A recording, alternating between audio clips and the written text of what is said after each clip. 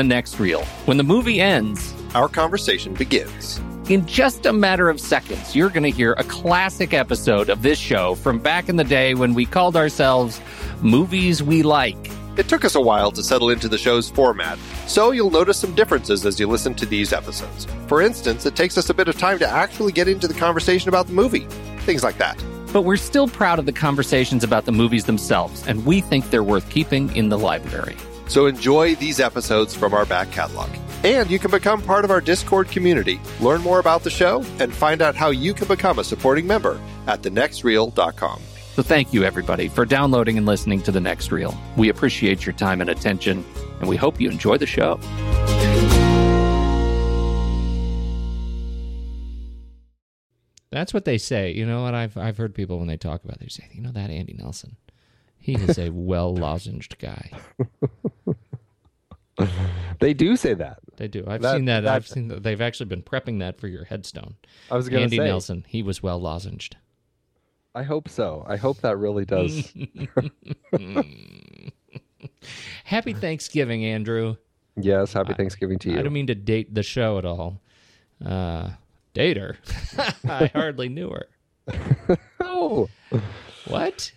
But and you're so U.S. centric also. Thanks for welcoming the rest of the world. I know. The show. Thank you, world. Especially because because our cold open here is all about our international participation. How excited we are about our international listeners, and but the reason I'm saying is because Happy Thanksgiving, because in the U.S. it is now Thanksgiving, and as you know, you probably know, even on international news, what Thanksgiving is we're giving thanks for all of the shopping that we're going to do on Friday. This country has become nonsense. Are you not just? I mean, I know you're a Black Friday guy, right? You know, I have been a Black Friday guy in the past. Now I tend to be more a Black Friday internet shopper. Yes, a little easier. We still go out because it's a lot. It is nice to go out without the kids and just get all of the Christmas shopping done for them. Yeah, you just leave them with a Santa at like Macy's. Yes, just leave the kids for a couple hours. Put them in line. You wait here, kids. If if it gets to you, just smile real pretty. Ask for a truck. Ho ho ho! I saw Catching Fire today. Oh, hopefully you didn't catch fire, because that would be a bad experience. I'm not sure that one worked. No. Here's the thing. You what? Please tell me. You saw Catching Fire, yeah, and I saw Frozen. So it's just very interesting spectrum that we were covering there. That is very interesting. I like it. I did see Catching Fire, and I know you weren't a huge fan of the first one, right? Of the Hunger Games. No. Yeah. I thought this one was better than the Hunger Games. That's what everybody says. Yeah. This was and I would not say it was just a little better. I thought it was substantially better. Yeah. And I thought everybody did a great job. I particularly, that Jennifer Lawrence, I think she's done, you know what I think it is? I know her better now, and it makes me like her performance in this film better after seeing her in so many other films between the last and this one. I don't think I knew her very well when I first saw Hunger Games. And winning awards. And... Yeah. And particularly, Silver Linings Playbook. And yeah. So it's just she's I think, quite a talent. So it was a beautiful spectacle. I did see it in IMAX, and true to form, that switch, when she is raised up into the arena and the screen transitions from... regular back to IMAX is stunning. If you're aware of it, it is a stunning transition. They play that really well, and it is a great moment in the film when that happens. It doesn't compare to The Dark Knight, where it's jumping back and forth throughout the film. I'm on the record. I didn't like that. That made me crazy. And this was not. This was a really elegant transition, and the entire balance of the film is in IMAX. There's no switching back and forth, and they really picked the right segment too. Obviously, this is the big arena games, and it's beautiful. It was a beautiful production. So really, I think it's worth checking out. We were actually going to see it this past weekend on Thanksgiving. But our babysitter got sick, so we couldn't go. It's always this past weekend. Okay, not Thanksgiving weekend. Your babysitter is preemptively sick. Yes. You're saying. Anyway, so I quite liked it, and I it was fine. I took my daughter. We had a great time. It was a father-daughter date. So good. That kind of movie. Well, I took my daughter and my son and my wife to Frozen, and we had a wonderful time. I caught your post on Facebook. You liked this Frozen. Yeah, it was. I'm a big Disney fan. I particularly their animated films, and this was the first film that they had put out in forever that I really didn't see. I saw the teaser trailer, and that's it. I didn't see any marketing of any kind for this other than that, and so I really had no idea what to expect with this film. And I went in kind of blind and had so much fun with it.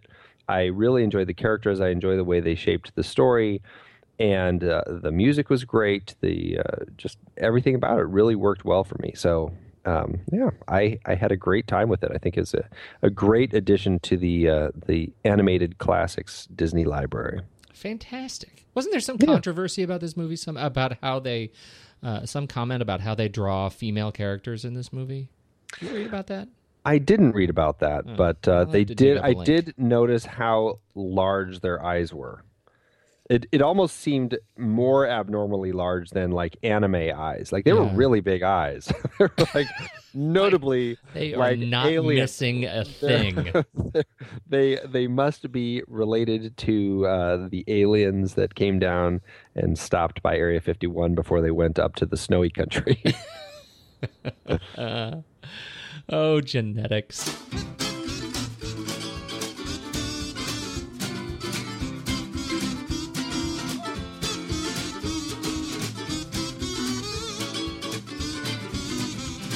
Let's tell the people where we're from, should we? Yeah. I'm from Colorado Springs. Originally grew up. Was born in Oklahoma, but I didn't spend a long time there. A little too far back there, buddy. Oh, I thought this was a biopic. This is The Next Reel podcast. My name is Pete Wright, and that over there is Andy Nelson. And we spoil movies, old movies. We'd like you to come listen to us talk about movies. We appreciate your participation everywhere that there can be participation. And there are a lot of places you can participate. If you want to just check out the movies, head over to our Flickchart list. Just search for The Next Reel on Flickchart or on Letterboxd. And on Letterboxd, you can even see the movies that are coming up. So check out our watch list over on Letterboxd, and you can do that. We invite you to subscribe to the show.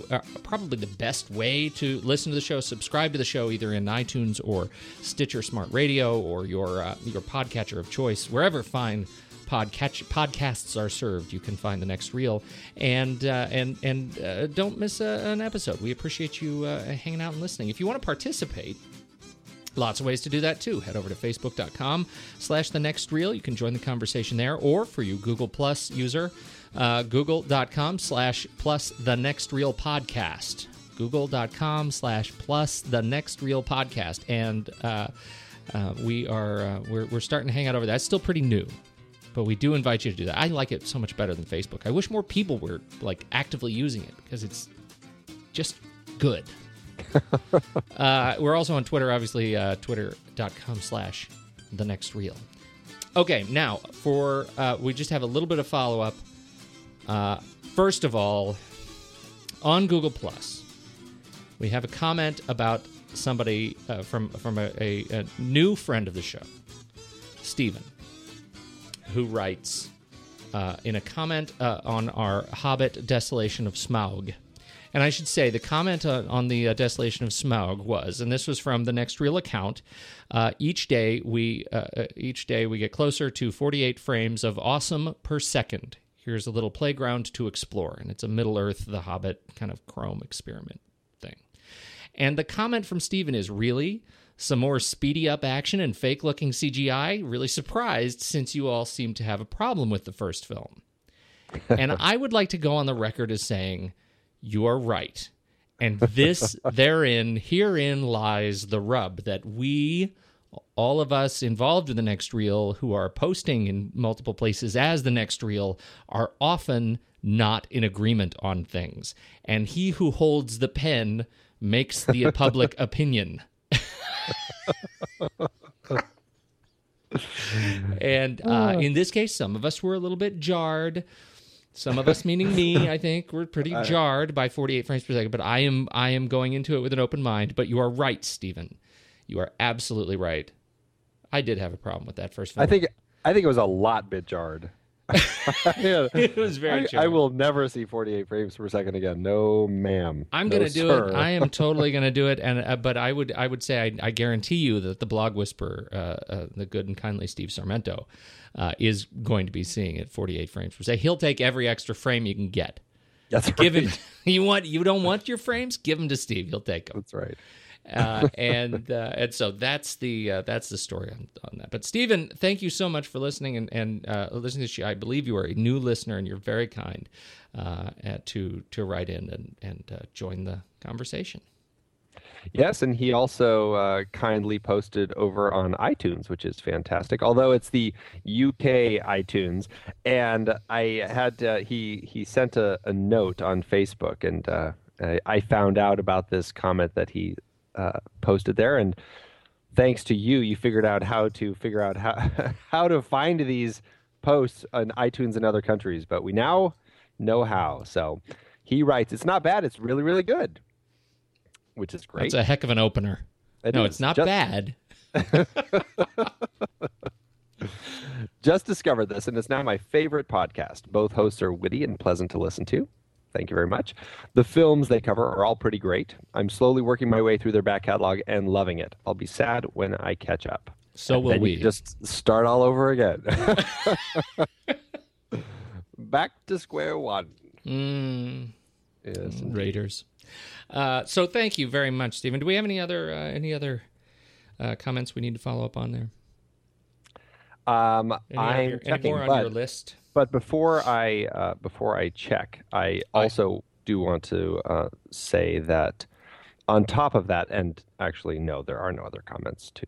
Now, one other way to follow us is over on Instagram. You can catch up with Andy's fantastic hashtag Guess the Movie, hashtag Pony Prize.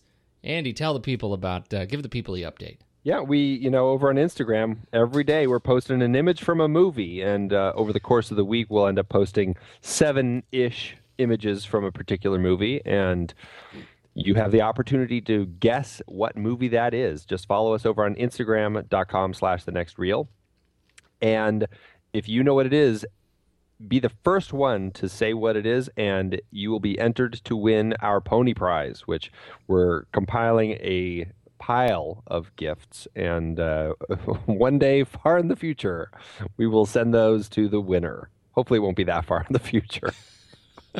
Well, yeah, one day. But it's coming. This week, it took a while. I really had to start putting up some what I think are pretty obvious images, i.e. actors' faces, iconic actors' faces, to get people to figure out what this movie was. You got pretty close up. Yes, I did. Well, it is a Sergio Leone movie. It's pretty easy to get these incredible close-ups. And, unfortunately, the joy of Instagram is it's, a square. It's a 1x1 frame as opposed to a 2.35 to 1 giant widescreen image. So, yeah, I have to cut quite a bit. This last image of Henry Fonda. I know. It looks like I peeled the skin off his face. Yeah, right? Laid it up on the lens. It just doesn't look that appealing. But yes, Robot Gremlin did finally get it. And also, coincidentally, that is our new friend, Stephen Smart. So, fantastic. So way to go, Stephen. Congratulations. You are entered to win our Pony Prize. Oh, that's very good. Very good. I can't wait to see what they win. I can't either. And with that, let's talk trailers.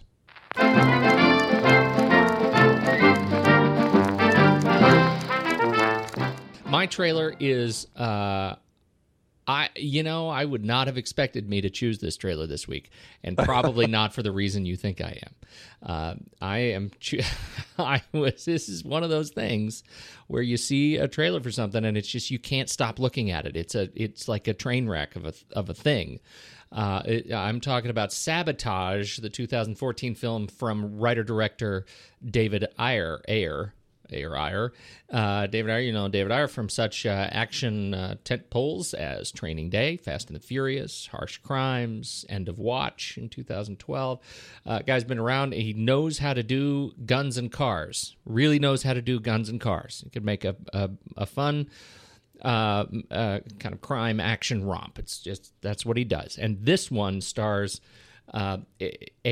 a great cast of people who look great as thugs and villains, right? Terrence Howard, Joe Manganiello, Josh Holloway, Sam Worthington. What is going on with Sam Worthington in this movie? I didn't even recognize him. Right? And totally out of context, Arnold Schwarzenegger.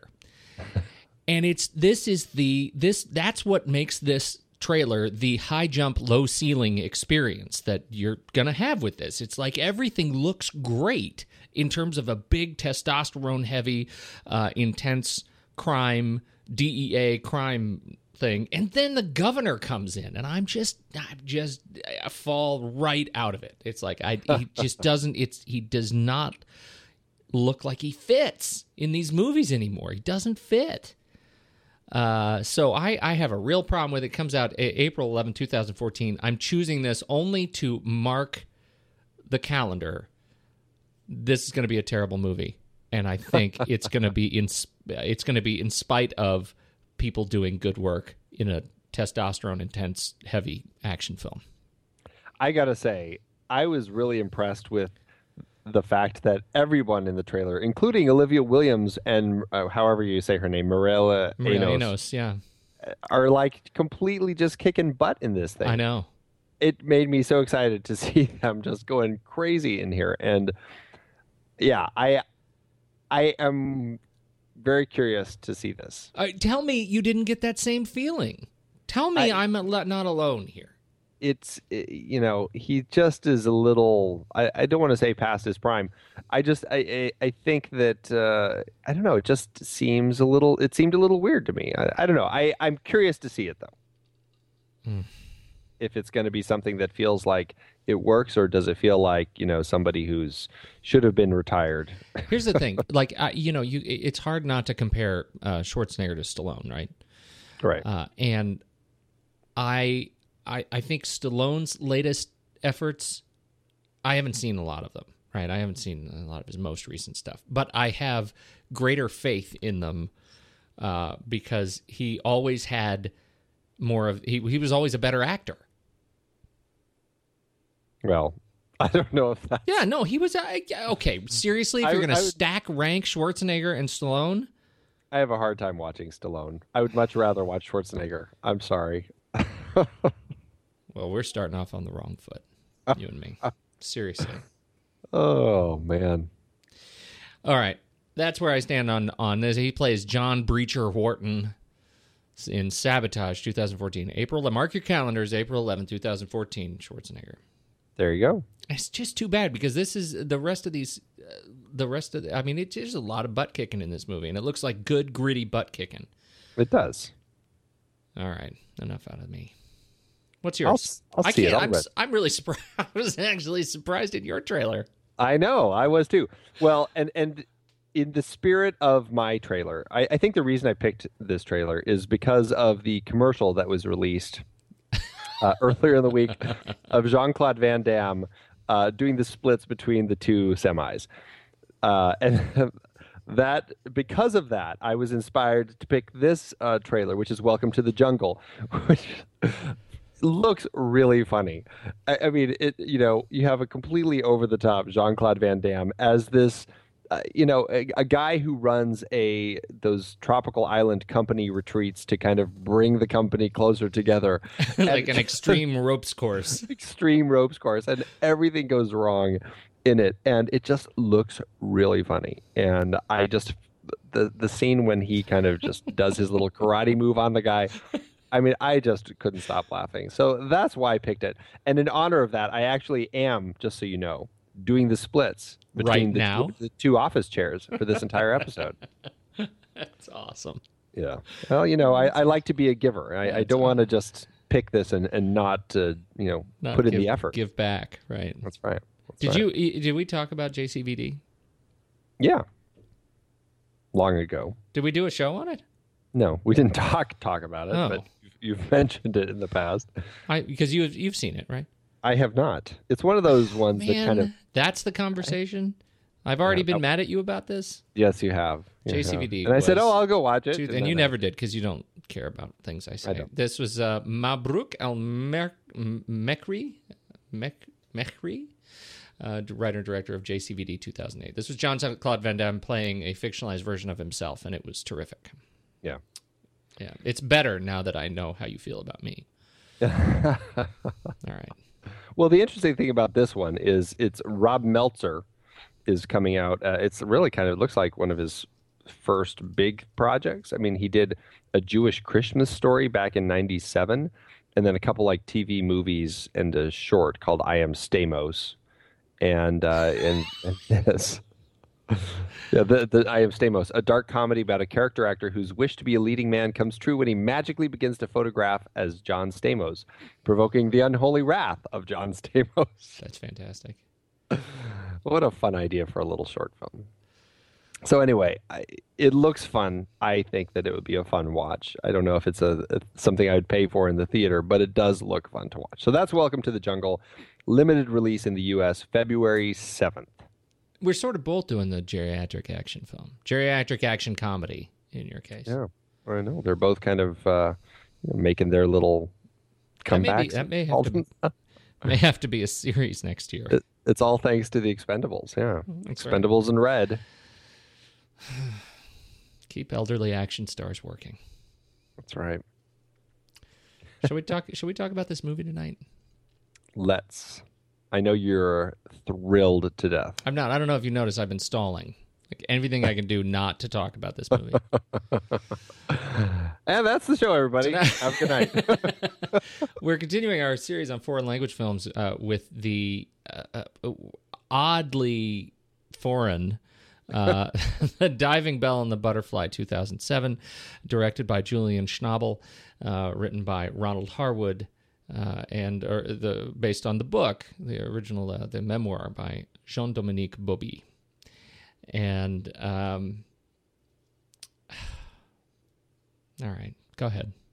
I can't. I mean, I don't even know I can't even talk about this movie so much, and I find it so interesting that you find it like on the level of Schindler's List. I can watch this once because it's great, but after that, I never want to see it again. I totally don't feel that when I watch this movie.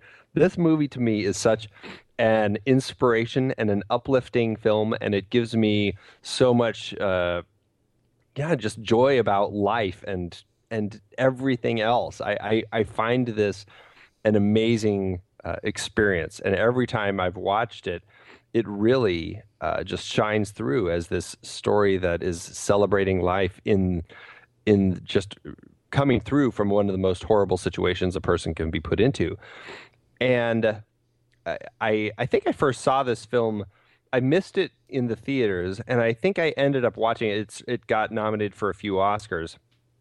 And it was right around the time when, I believe it was when the Oscars were being announced, and Sean Young, the ever so just laughable Sean Young, mocked Julian Schnabel after he was nominated for Best Director, and she's just like, "Who's that?"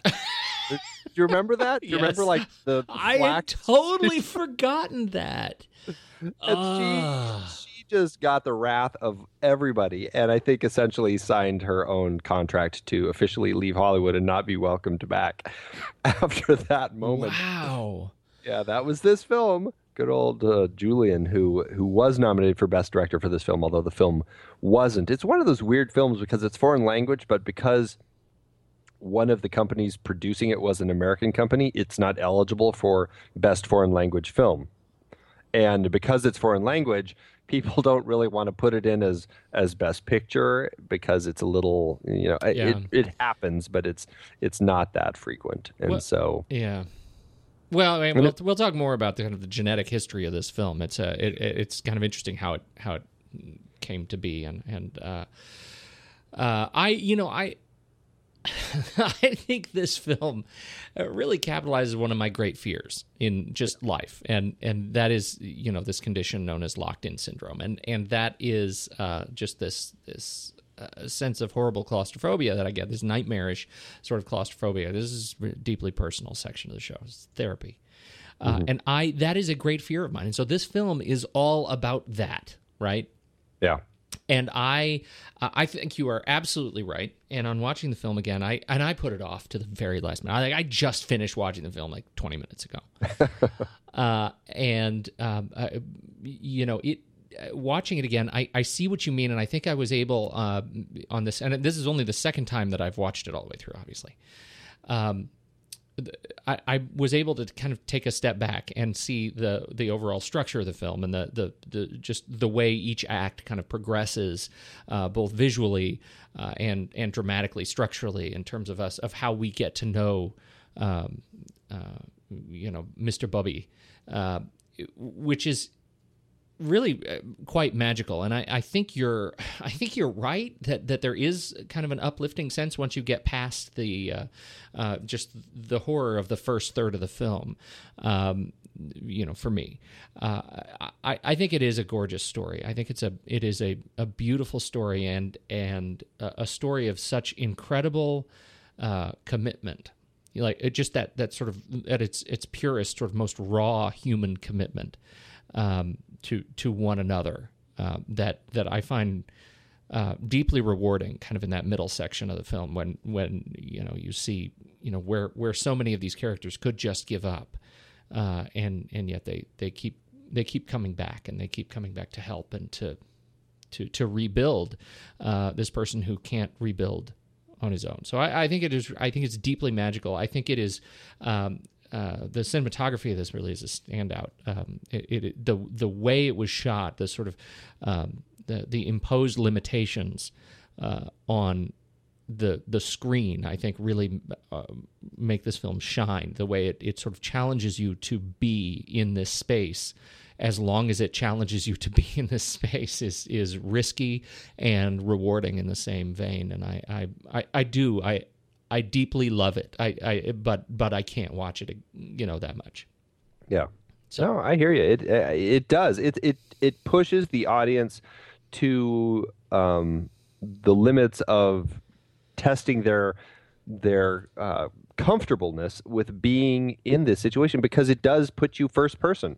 You are, for essentially, as you're watching this film, you are Jean Do, this character, watching as he is locked in, and as he is basically just laying there. He can only move his eye. He can communicate with his eye by blinking, and he can look around, and that's the only part of his body that's really functioning. Everything else just doesn't work. He has to, he has to be fed with tubes. He has to breathe with a tube. Just everything is all machinery, because he just is completely paralyzed except for his eye. And the brilliance of putting the camera into his head, and you're hearing his thoughts, and you're seeing everything he sees, and the people that you're looking at don't hear any of these thoughts. I mean, it was really an ingenious way to make a film. And the fact that you don't even step out of that first-person POV for like the first 15 to 20 minutes, I mean, that really does put you to the test of getting a sense as to what this claustrophobia is like, wanting to say something and nobody can hear you. It's frightening. It certainly can feed on those fears of being stuck in a place. I can see why you would be, terrified of this. It's nightmarish, being stuck in a situation where you are trying to get something across to people and no one can hear you. It is, and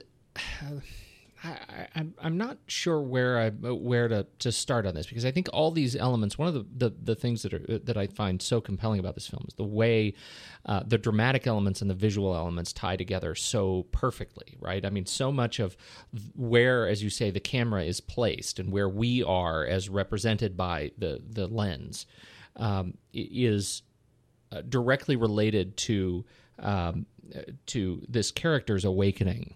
And I find that I found that sort of the most compelling lesson of this film this time around. That what we learn through flashback, particularly through the second and third acts of the film, what we learn about Jean-Dominique Bauby is that he was a player. He was the a former editor or publisher of French Elle magazine, and we learn early on that he'd had a stroke. They sort of give away the punchline in the first 10 minutes. Yeah. I mean, you wake up. You wake up and you're literally in his head. Yeah. The movie starts with him waking up. Right. He's like, already locked in. Yeah. He has no idea. Like he doesn't even remember. And that's what I thought was interesting, is it waits until the end of the film to reveal the actual moment, because he doesn't remember that. Yeah. And so our experience starts out very claustrophobic. We start out with him in his head, right? And as the film moves forward through the second and third act, we move outside of his body. And we meet him in the second act in particular. After that first sort of 25 minutes, we meet him, his physical self, right? We start in his head, his cerebral self, and we meet his physical self when we see kind of what his body looks like as he's being wheeled down down the hallway, and he sees the first reflections of himself. And at that point, we as our spatial awareness begins to grow, his psychological awareness begins to grow, and we start seeing him put together these pieces of what mattered in his old life through flashback by what ends up mattering to him in his current present, based on the people who come to him and who come to be a part of his life and the stories that he surrounds himself by. And I found that his journey of broadening awareness, even as his world became so small, I found that really a powerful sort of psycho-visual metaphor. It works very effectively the way that it plays. I mean, I agree with you. It's a tricky story to adapt. I mean, I think you have to give. I mean, I haven't read the book. I don't know if you've read the book or not. I'm guessing not, considering your aversion to the story. No, I bought the book and then burned it, just as a symbolic statement of my discomfort. But my understanding is Ronald Harwood, when after Kathleen Kennedy, one of the producers, when she optioned it and asked Ronald Harwood, and I believe he was just coming off of his Oscar win for The Pianist, she asked him to adapt it, and he was looking at it, and he spent a while trying to figure out how to adapt this, and he tried a few different versions. He couldn't figure it out, and he was at a point where he was like ready to give her money back and say, I cannot for the life of me figure out how to adapt this. It's about a guy who's laying there. He cannot move. There's nothing about him that is mobile in any way. And then all of a sudden it struck him to go into that, the inside, and the way that you were able to play with imagination and memory. And as the film progresses, and you start seeing that blend of his real world, his imagined world, and his memory, because that's really the world that he can play in.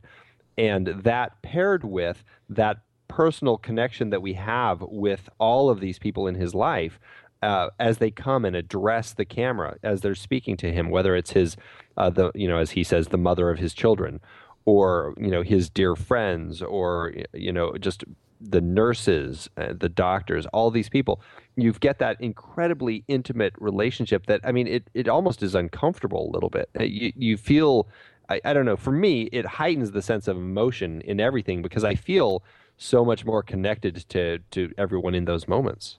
Well, and I absolutely agree. And what I find is so there's some wonderful humor and deep sadness in the way people connect with him in this space, and the discomfort with which people sort of approach this. How do you talk to somebody like this in this state? And it starts with his friend that they swapped the seats on the plane, and the friend was taken hostage in, what was it, Beirut? Beirut, yeah. There's a awkward friendship. Yeah, very awkward friendship. He swapped, do me a favor, swap out this seat so I can take your flight, and then the flight gets hijacked, and he ends up being, taken hostage. And so he comes and tells this story about how he was kept hostage to this guy who is now sort of hostage in his own body, right? And that doesn't stop. I think the first one is the doctor who sews his eyelids shut, right? Who's telling him this story about how he was on vacation, and right. and he's talking about how I don't remember the specific story all of a sudden, but it was essentially that same thing, how hard things are when, for him, and then we have how hard it is for the guy who was held hostage, and then it just sort of that narrative of discomfort, it really comes to a climax with Max von Sydow, who plays his father, calling to talk about how what an interesting parallel it is, using this as a way to avoid talking about this other sort of uncomfortable, how uncomfortable it is being the father of somebody you can't really talk to and being at the end of his own life. Like he is just such a phenomenal portrayal of this character, but he uses this, isn't it interesting how what a parallel path we're on? You're trapped inside your own body, and I can't leave my apartment. We're so similar. It's just there is such, and to the credit of Matthew Amalric, there is such, you really read that grief in his eye as he's listening to his father over the phone tell the story. That you read that subtext so clearly. It's one of the most beautiful scenes in the film, and it's so powerful. I mean, I got to give Matthew just so much credit because, I was thinking about this. I heard him talking about acting in this film, and he said, it's really hard acting when you cannot move a single muscle. I mean, he would basically have to lay there, and he would tense up his whole body, and he wouldn't move anything. And one eye had a patch over it, and then his lip was glued open a little bit, and he had a thing in his cheek and something in his nose, and he had a special contact in his good eye, his quote good eye, that made it look all bloodshot and everything. And then he would have to lay there and be completely still and not move anything except for his eye. And to act that way where you cannot do anything, I mean, not even a little twitch or anything, and be completely still and react the way he does to that phone call. I mean, it's amazing and powerful, and it does really show through. It really rings the emotion through that, this is, I could totally read all of the subtext going on in that conversation and just the emotion as his one eye is reacting to that phone call. Absolutely. It's powerful. It's extremely powerful. And I think that, the intensity that he brings to that role, particularly as the frequency of flashbacks begins to, it really increases in this third act as you get to know more and more about Bobby and his life, and you start pairing the sort of the important elements again of his prior life with his closer to sort of end of life handling as he is locked in, and he reaches the end of his the end of the book process, the end of writing this book, and we should talk about that. This is the story, if we haven't made it clear, of him writing his memoir through eye blinks. Yeah. And it's mind-boggling just hearing someone say that. Mind-boggling. So this is the story of working with his speech language therapist, going through the French frequency alphabet and building each word letter by letter. And my understanding is it took roughly 200,000 blinks and about 2 minutes to build each word as he wrote his novel or his memoir through the hand of his translator, his interlocutor, and it is amazing to kind of wrap that up. He ends up dying 3 days after the book is published, that sort of ends his journey. And it's just, it ends up being the intensity of what I was saying, the intensity that he brings to his end of life experience, as he is read to, by his loved ones and his new sort of deepest relationship, and as the scene just gets increasingly white as he passes, it's as as beautiful and uncomfortable as I think the opening of the scene is. I mean, it's a very sort of cyclical path that he is on, and the sort of birth to death to birth cycle is very present in this film. It's beautiful. And then it goes to the glaciers, which is really interesting. They come in partway through the film. You see all these amazing shots of just these weirdly very dirty glaciers falling into very dirty water. But it's just interesting the way the ice splits and falls in, and then at the end, it's all played in reverse, and you see these giant blocks of ice like almost just leaping out of the water and attaching themselves to the glaciers and to the icebergs. And it's funny because Schnabel actually said he's unsure what the glaciers actually mean, but to him it felt like the key to the film. There's something about that being reconnected to things at the end that he felt really symbolized kind of, Jean Doe's rebirth into the world. He's kind of escaped this diving bell that he was in. His butterfly was his imagination and his memory, and now through being able to write this book, he was able to kind of reconnect himself back into the world that he was so abruptly broken off from. That's interesting. I'm sure deep down I probably thought of that, but I certainly didn't think of it when I was looking at it. Yeah. Isn't that funny? That is funny. I'm laughing on the inside. So we've talked about Matthew Amalric.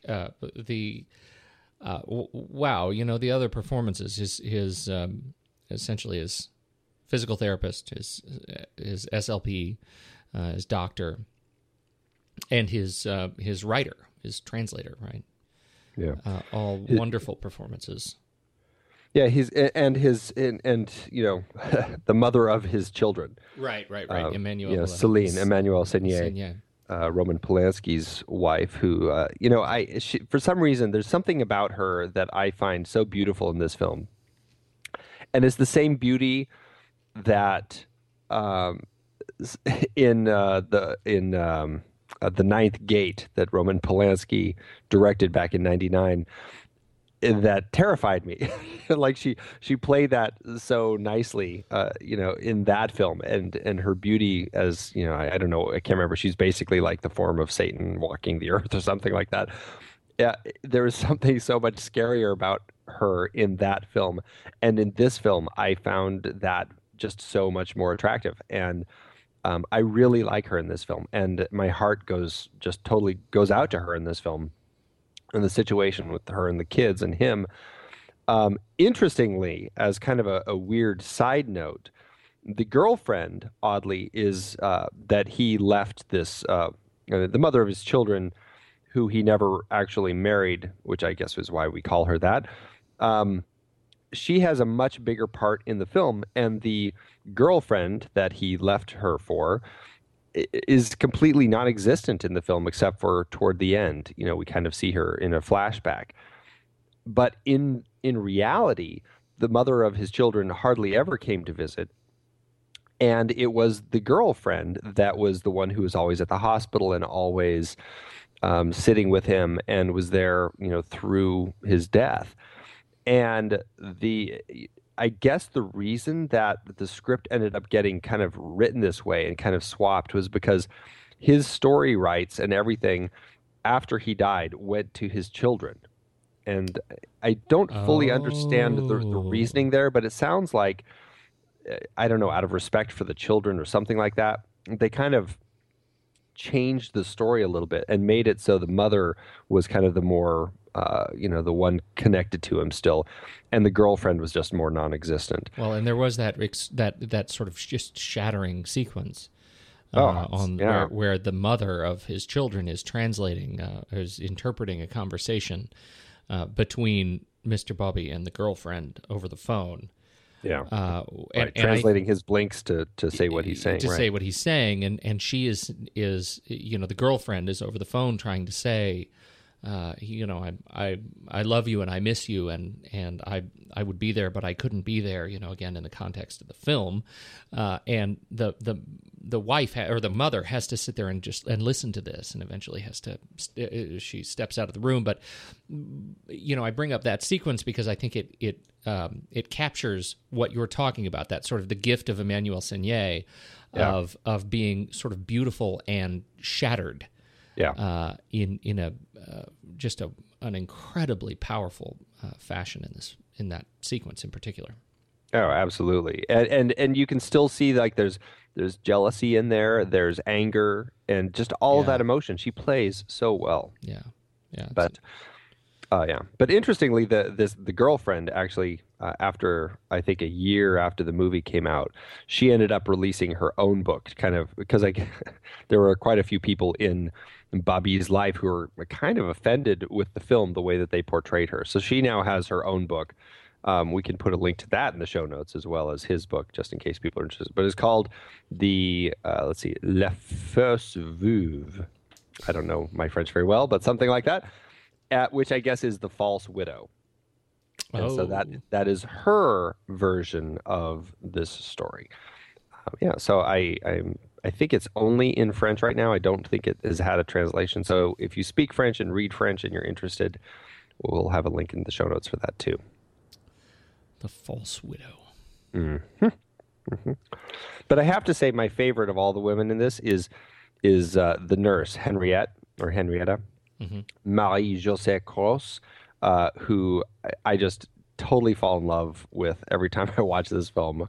She's just had, like, the way she smiles and the way she speaks to him. I really love it. Yeah, she's it's a pretty special relationship that I think they develop, and the way she sort of develops that protective kind of nature with him is and around him is pretty special. Yeah. She's just mesmerizing. Yes. Like the way, and I think this is another way. They just another sort of point on the cinematography, and we should just say this is Janusz Kaminski, who we've talked about before in some capacity. What was it? Come on, bring it back. Well, you keep talking. I'll tell you in a minute. All right. Because it was Indiana Jones and the Crystal Skull was, I think, the first time we talked about it. It was, in any case, what I think is really powerful about this, the first act of the film and the way the camera is in his head. It puts such focus on, or I think it sets you at attention. Let's say that. I found myself sitting at attention for eyes, right? Yeah.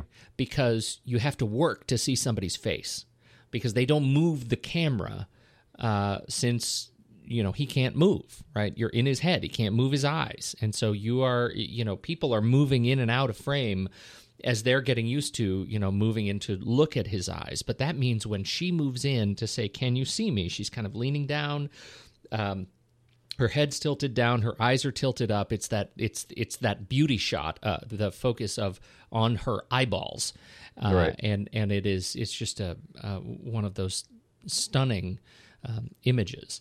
And the same for any of these characters, but they really make a focus of capturing kind of that relationship. And there's some great humor around his inner voice, talking about what it's like to be surrounded by these women who keep leaning in and leaning over him, and he can't move. He can't do anything. And when the physical therapist is teaching him how to use his tongue, how to swallow, and she's doing this demonstration, this sort of in any other sort of non-physical therapies, circumstance would be this lusty tongue move, right. and he's having to watch this and completely trapped and can't move. It's a really sort of beautiful, sexy kind of torture.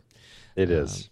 So it's a great, and it adds a little bit of levity to what is otherwise a dark sequence.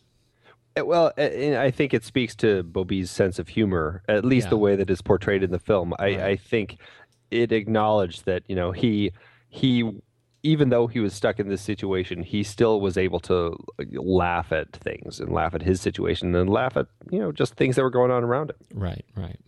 So before we move on, I do want to, since you were talking specifically about the camera, two things that I wanted to bring up about that, because I do find it very fascinating the way that they shot this film. One, because of this first person nature of it, I mean, it's essentially the cameraman lying there, and everybody is acting into the lens as if it is Jean Do. And so they have no benefit of actually seeing an actor laying there. I guess on the camera, they actually put a small little kind of model of just the center of his face. So they had something to reference as they were looking at him. Mm-hmm. Luckily, I mean, the character is a person who can't move. So it's not like they have to worry about reactions from this person. But they're essentially just acting with a camera lens. And so I find that even more powerful when I see these actors giving amazing performances, that when you think about it, it's really just them reacting or coming up with these emotional moments with a camera lens and a cameraman who's just laying there in the bed. And I find that really stunning. And then what they did is they had Matthew, he was actually there the whole time they were filming this. He was offset in a box with a little video assist monitor, basically watching what was being filmed. And Schnabel basically had him wired to record all of his audio, and then he just let Matthew say whatever he wanted to say, kind of just react to, I mean, there was some scripted stuff, but also ad-libbing whatever lines he felt, kind of came naturally to him. And the actors couldn't hear that, but it was just him speaking, because that's essentially what locked-in syndrome is. So he really, in a way, was acting as if he was in locked-in syndrome in a box offset where no one could hear him. That's horrible. I know. That's your craft, people. That's why. That's why they are actors. That is beautiful. I know, it's interesting. The other interesting thing is Janusz Kaminski and Schnabel decided for a lot of this, because of the way when your eyes are moving around and your eye kind of focuses on different things, they opted to use a tilt shift lens, mm-hmm. which is kind of a special lens that allows you to focus on just a very particular part of the frame. And they would move it as they were filming, and so the focus is constantly shifting and moving from one thing to another, and the way that things move, and then as the camera is moving, it really reacts as if it's an actual eye kind of looking around. And just another element that they brought into the cinematography of this that I think really lent itself to creating a much more claustrophobic feel to the story. That's absolutely true. Have you ever shot with a tilt shift lens? I haven't. I am curious to try it one of these days, but I've never gotten the opportunity. They're great. They're a great tool, but mostly used for architectural photography. They're really designed for to realign planes, right? And so to use a tilt shift lens in this capacity, it's got there are companies that make effectively tilt shift easy through, like LensBaby is a great sort of adapter that you can add to, or lenses you can add to your camera to give these great sort of effects. But to end up using a tilt shift for these really claustrophobic sequences, or I should say for these really close-up sequences, adds to that sort of claustrophobia that I think is it's a really unique look. I would not have thought of that. I think it speaks to the unique perspective that Schnabel brings to the filmmaking. I mean, he's an artist. He came in to this project as an artist first. I mean, he had done a couple other films before this. I think it was Basquiat and Before Night Falls mm-hmm. were his two prior films. And all, definitely seemed to have stood up to, the critics, and people really found great art in these films. But he is an artist. He's a painter first, and that's where he kind of came into being. And I think he brings to it a lot of that avant-garde sensibility, that sense of letting the, even in the camera moves, letting the emotion and intuition control things rather than logic all the time. in just all the decisions that are made, whether it's camera moves, whether it's the way an actor is portrayed, whether it's the way that he's cutting, and the way just using, letting Janusz go and use these in-camera superimpositions or whatever it is to help tell the story. It's almost like expressionist work, and I love that about the way this film feels when I watch it. And yet, right, because it is absolutely approachable. Yeah, absolutely. You know what I'm saying? Like yeah, that is like a really watching... important distinction. Like this is a challenging film, but it's challenging because of the approach to the subject matter. Yeah, it doesn't feel like we're watching a Stan Brakhage, exactly, Dog Star Man, or something that is much more challenging to watch, and you really have to be in the right space to watch it. Right. No, and I can, I would suggest that it, as you say, it's Schnabel's natural sort of visual instinct that makes this such a unique picture. But it's approachable. It's not standoffish. It's not, you don't walk out of this thing saying, I have no idea what that meant. Right. It's just beautiful and difficult. It's a difficult story told in a really beautiful visual fashion. Right. Absolutely. So this film, I found this really interesting because it's another one where Max von Sydow is, we practically have a von Sydow series. I know we should have. It's another one with a bilingual cast. It was originally it was obviously shot in France. Shot on location the actual locations where things took place. Right, though it was originally supposed to be produced by Universal Studios, American company, obviously. It was originally, it's just verified, originally Bobby was supposed to be played by Johnny Depp. I believe that is the story, yeah. That's I love American films. I sometimes, there are times when there's a great American film made that takes place in another country where they don't speak English, but it's made in English. Mentioning Schindler's List earlier, right? It's an amazing film. This is a film.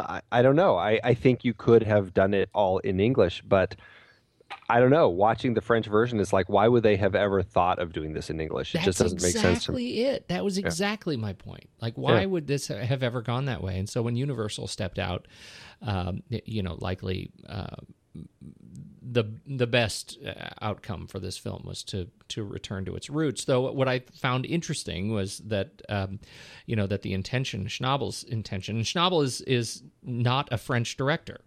Right. He's right. He's from Brooklyn. He's from Brooklyn, right? And apparently he learned a bunch of French to direct this film. But and he is married to a French woman who played the physical therapist. Right. A very good point. So he really, I think, brought an interesting sensibility to this film, but it is essentially a French movie directed by an American, written by a South African. Right. This is a global film if there ever was one, and I think but it ended up being produced by Pathé Canal and Kennedy Marshall, and France 3. Yeah, it ends up being probably best that Universal didn't get their big mitts into it.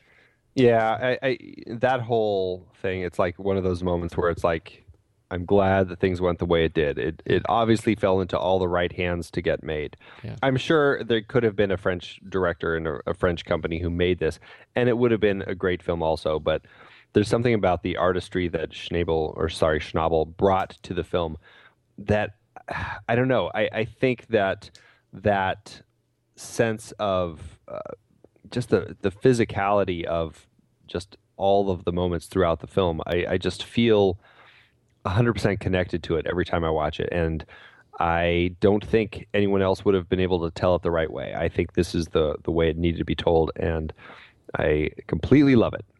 Do you listen to Studio Q? I don't. You must. with Jian Ghomeshi? Nope. He's my favorite. It's on the afternoons NPR here from 2 to 3. And so Jian Ghomeshi he's in Canada. He's up in, I think, Toronto. And he's an aspirational interviewer and talk radio up there and has this, global show. And he has this YouTube channel with all of these, like 1,600 of his hour-long interviews, video interviews up on his YouTube channel. And a great one, the reason I bring this up, is a great one. You get 55 minutes with Jian Ghomeshi and Julian Schnabel. And we'll put links to that in the show notes if you want to get to know director Schnabel a little bit better. This is a fantastic interview to watch. Nice. Yeah.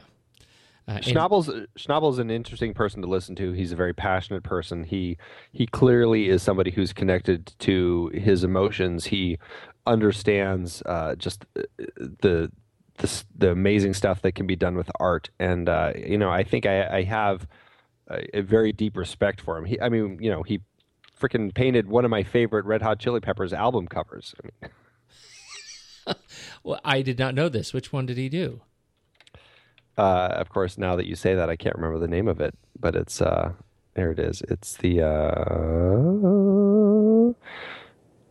gosh, what is the name of the album? Break it down. I'll get back to you on that. Oh, you're killing me. All right. It doesn't have the album name on it. It just says Red Hot Chili Peppers. I can't remember the name of the album. All right. I know, I'm terrible. Loser. I am. Fat loser. Maybe that was the name of the album.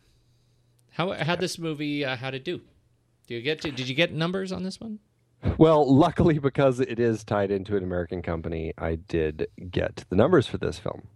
It did pretty well for itself. This it was made back in 2007. It had a production budget about $14 million.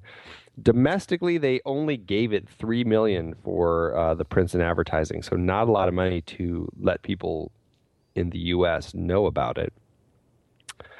So total, I couldn't find anything internationally, but total I have is $17 million. And then, this thing made domestically only about $6 million. Internationally, it fared a lot better, almost $17 million domestically. So total, and once all the numbers are adjusted, it made about adjusted total gross $25 million, just over $25 million. So it made its money back. Still, it's in the black, and it's not one of our big money makers, but it's in there. It's number 72 on our list. All right. Yeah, it's not too bad. Not too bad. Not too bad. Yeah. What else do you have to add before we rank this thing? Just a couple things. I wanted to run through the Caesar Awards, the Oscars for France, the awards of the 33rd Caesar Awards. This film was nominated for 7 of them, and it took home, it was nominated for Best Actor, Best Cinematography, Best Director, Best Picture, Best Adapted Screenplay, Best Sound, and Best Editing. It ended up winning for Best Actor, Mathieu Amalric, and it, let's see if it won for anything else. It did not win for cinematography or director or picture or writing or sound, but it did win for Best Editing, Juliette Welfling. That's something else. The editing of this film, the way that it is cutting back and forth, I think is stellar. In fact, even like the way that, when we're in the first person POV and we see the camera, it's like it's blinking, like we're seeing his eye blinks. Right. Sometimes those would be edited eye blinks where they would actually just put a quick little dissolve in, like a 2 or 3 frame dissolve. Sometimes it was the assistant cameraman with his 2 fingers just kind of doing a scissor motion in front of the camera. I mean, it's just amazing the sorts of techniques that they ended up using in this film. I love the creativity and the ingenuity that they did and just played with when they made this film. It's just fantastic. So Very that's clever. So Best Editing, I totally see why it would be winning for that. And it was nominated for 4 Oscars. I already mentioned Best Picture here, Best Director here, and then Best Adapted Screenplay, Best Cinematography, and Best Editing. But it didn't win any, alas. And then the last thing I wanted to say. We should just add really quickly, though, it won a lot of other awards around the world. Like It won Best Director in the Technical Grand Prize at the 60th Cannes Film Festival. Right. It earned a lot of mojo around the world. Yeah, it did receive. You're right. It got a lot of accolades all around the world, and it was on many people's top 10 lists of the year. Right. And rightfully so. I think this is one of the most artful films to come out of cinema in a while, and it's a great film. The last note that I had was the music in this film. Aside from a lot of great songs in the film, and I think that's Schnabel just bringing great choices to the film, but Paul Cantillon did the music for the film. Beautiful music all through the film. The interesting thing about Cantillon is that he actually, something happened to him. He was like a violin prodigy as a child, and he actually played at when he was 13 years old. He was just like this big child, prodigy. Something happened. He had a bicycle accident and left him in a coma. When he came out of the coma a month later, he had forgotten everything. He had to relearn all of his music and start all over again. And so he found a connection to this story. And so he contacted Schnabel's like, I really have to do this film. I feel this connection with him. And he told him his story, and Schnabel thought that it ended up feeling that it was going to work right for the film. And so I just found that really interesting. And I think the music does have this this kind of lushness to it, and it's almost like this classical sense that flows throughout the film. But I don't know. It's just this very melodic tone, and I don't know. I really like the music in this film. I do too, and I think it works well with the soundtrack. The score works really well with the soundtrack, particularly the sequence I think is most powerful is that transition while he is having the stroke in the last 10 minutes of the film. Oh yeah, as he's in the car with his son, and he pulls over, and it's one of the key flashbacks in the film as we finish the story that we have been learning in just little bits, and the music there is just fantastic as it moves from the score into La Mer back into the score. Just gorgeous. Yeah, it's great stuff, and all the ways. Like another moment that always strikes me is when they park him in his wheelchair in front of that beautiful statue of the princess, and I can't remember what her story is, but somehow tied to that building in history. And he kind of fantasizes that the princess kind of comes up behind him. She commands him to speak, and so he stands and he starts kissing her, and you get this beautiful swell of music, and it's this beautiful scene. And then all of a sudden it just cuts drastically to silence, back to him sitting in his chair because the nurse has come up to wheel him away. Right. He's stuck in this situation where he can't say no, not yet. He just has to go wherever they take him. And it's a great way to define that. You have this lush moment and the music is swelling, cut right to just dead silence as they pull him away. It's great the way all that plays out. Let's rank it. Yes, let's do it. So back over to Flickchart, everybody. Head over to flickchart.com/thenextreel. And you can see where we stand on all these films that we've been talking about, and grab our top 10 list, top 100 list, see our bottom 10 list. You'll love that. Add that to your weekend watch list, and join us in the conversation. Make sure you like us over there, and or whatever the verb of Flickchart is. Flick us at Flickchart. And be my flick. And you can join us in our ranking festivities. Yes, here we go. Let's do the it. Diving Bell and the Butterfly, or Inside Man. Now, I'm curious how you're going to go throughout this, because I think the film. I think we both agree it's a masterful film. However, it's not something you've already said that you're going to ever really probably watch again. I'm deeply torn on this, because usually we talk about it as if it's the film we're going to watch again, right?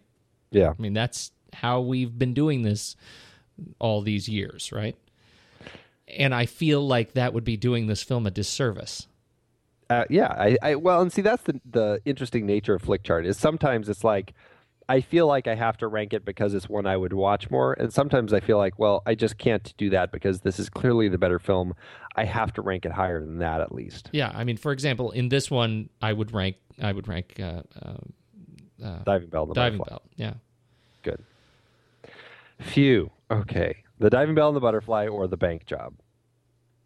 I likewise would have to go with the Diving Bell. Yeah, and the Butterfly. Diving Bell and Butterfly. Or the Sting. Now, Yeah. No, now this Now one's we're getting into genuinely classic difficult. Yeah, right. yeah. I'm going to say the Sting on this one. I'm going to have to say the Sting too, Yeah. because I mean, come on, it's the Sting. It's the Sting. And then we've got the French Connection. It's like, oh, geez, Seriously, that's the next one? that's the next one. French Connection. It's got to be the French Connection. Don't mess with Popeye. This is a good one for you because I know, and it's two biographical stories: The Diving Bell and the Butterfly, or Moneyball. Moneyball. Moneyball. Why is that even interesting? You know how I love Moneyball. I know, I know you do. I would go Diving Bell on this one. But how much would you Because go? I would Come totally go. on. Bell. I would 100% go. The artistry in the making of this film. I mean, Moneyball, don't get me wrong, is an amazingly powerful story. But it's, look at how the film was made. I mean, it's it is an effective film. The Diving Bell and the Butterfly is sheer artistry. Agree to disagree. Let me see here. Because here's the thing. I'm with you. I get it. I get it. But I deeply, deeply love Moneyball, and I find the way that story comes together and the way the sort of subtlety with which Brad Pitt and Jonah Hill play their characters in bringing a baseball story that is approaching baseball in a way that no other film has achieved for me. I find that really terrific. So I'm looking at the flick chart. I'm trying to see what's going to come next. Because I want to know if I should give this. I should continue to fight.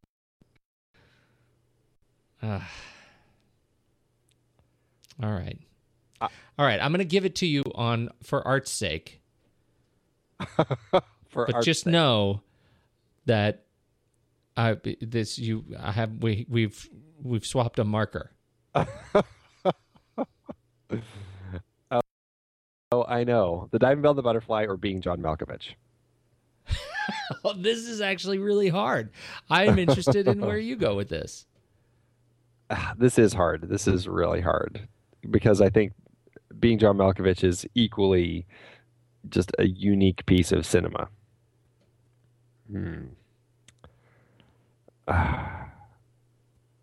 I think at the end of the day, I would still go Diving Bell. Really? Yeah, because of the feeling I have at the end of it, I just feel so uplifted at the end of Diving Bell, and because of the Max von Sydow phone conversation scene. I mean, I definitely give you Diving Bell on this. I'm just deeply surprised that you didn't. I know. This is because Malkovich is kind of your thing. I like those movies. What can I say? The Diving Bell and the Butterfly, or Prisoners? Diving Bell and the Butterfly. It's got to be Diving Bell. There you go. All right, there you go. Number 23, right below French Connection. Wow. That's a good spot. 23 out of 122. Yeah, that's not bad. That's pretty good. not That is bad. pretty good. Okay, where do we go? We're still in our foreign films And series. What? Oh, by the way, yeah. the album is called By the Way. Oh.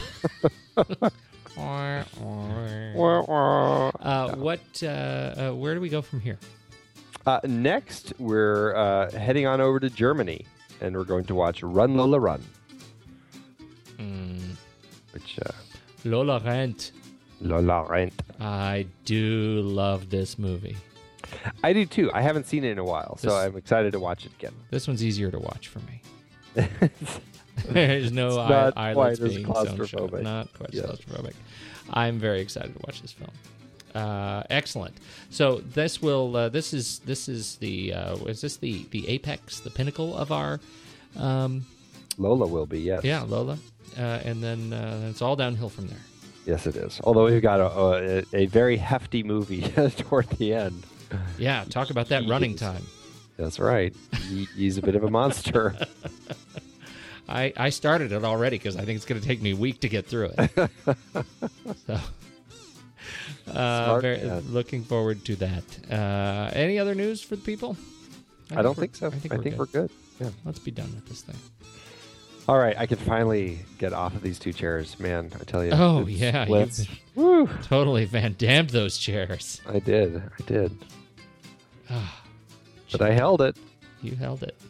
I'm a real man. I didn't hear any cracking or ripping. And I'm not talking like this. I gotta go to bed.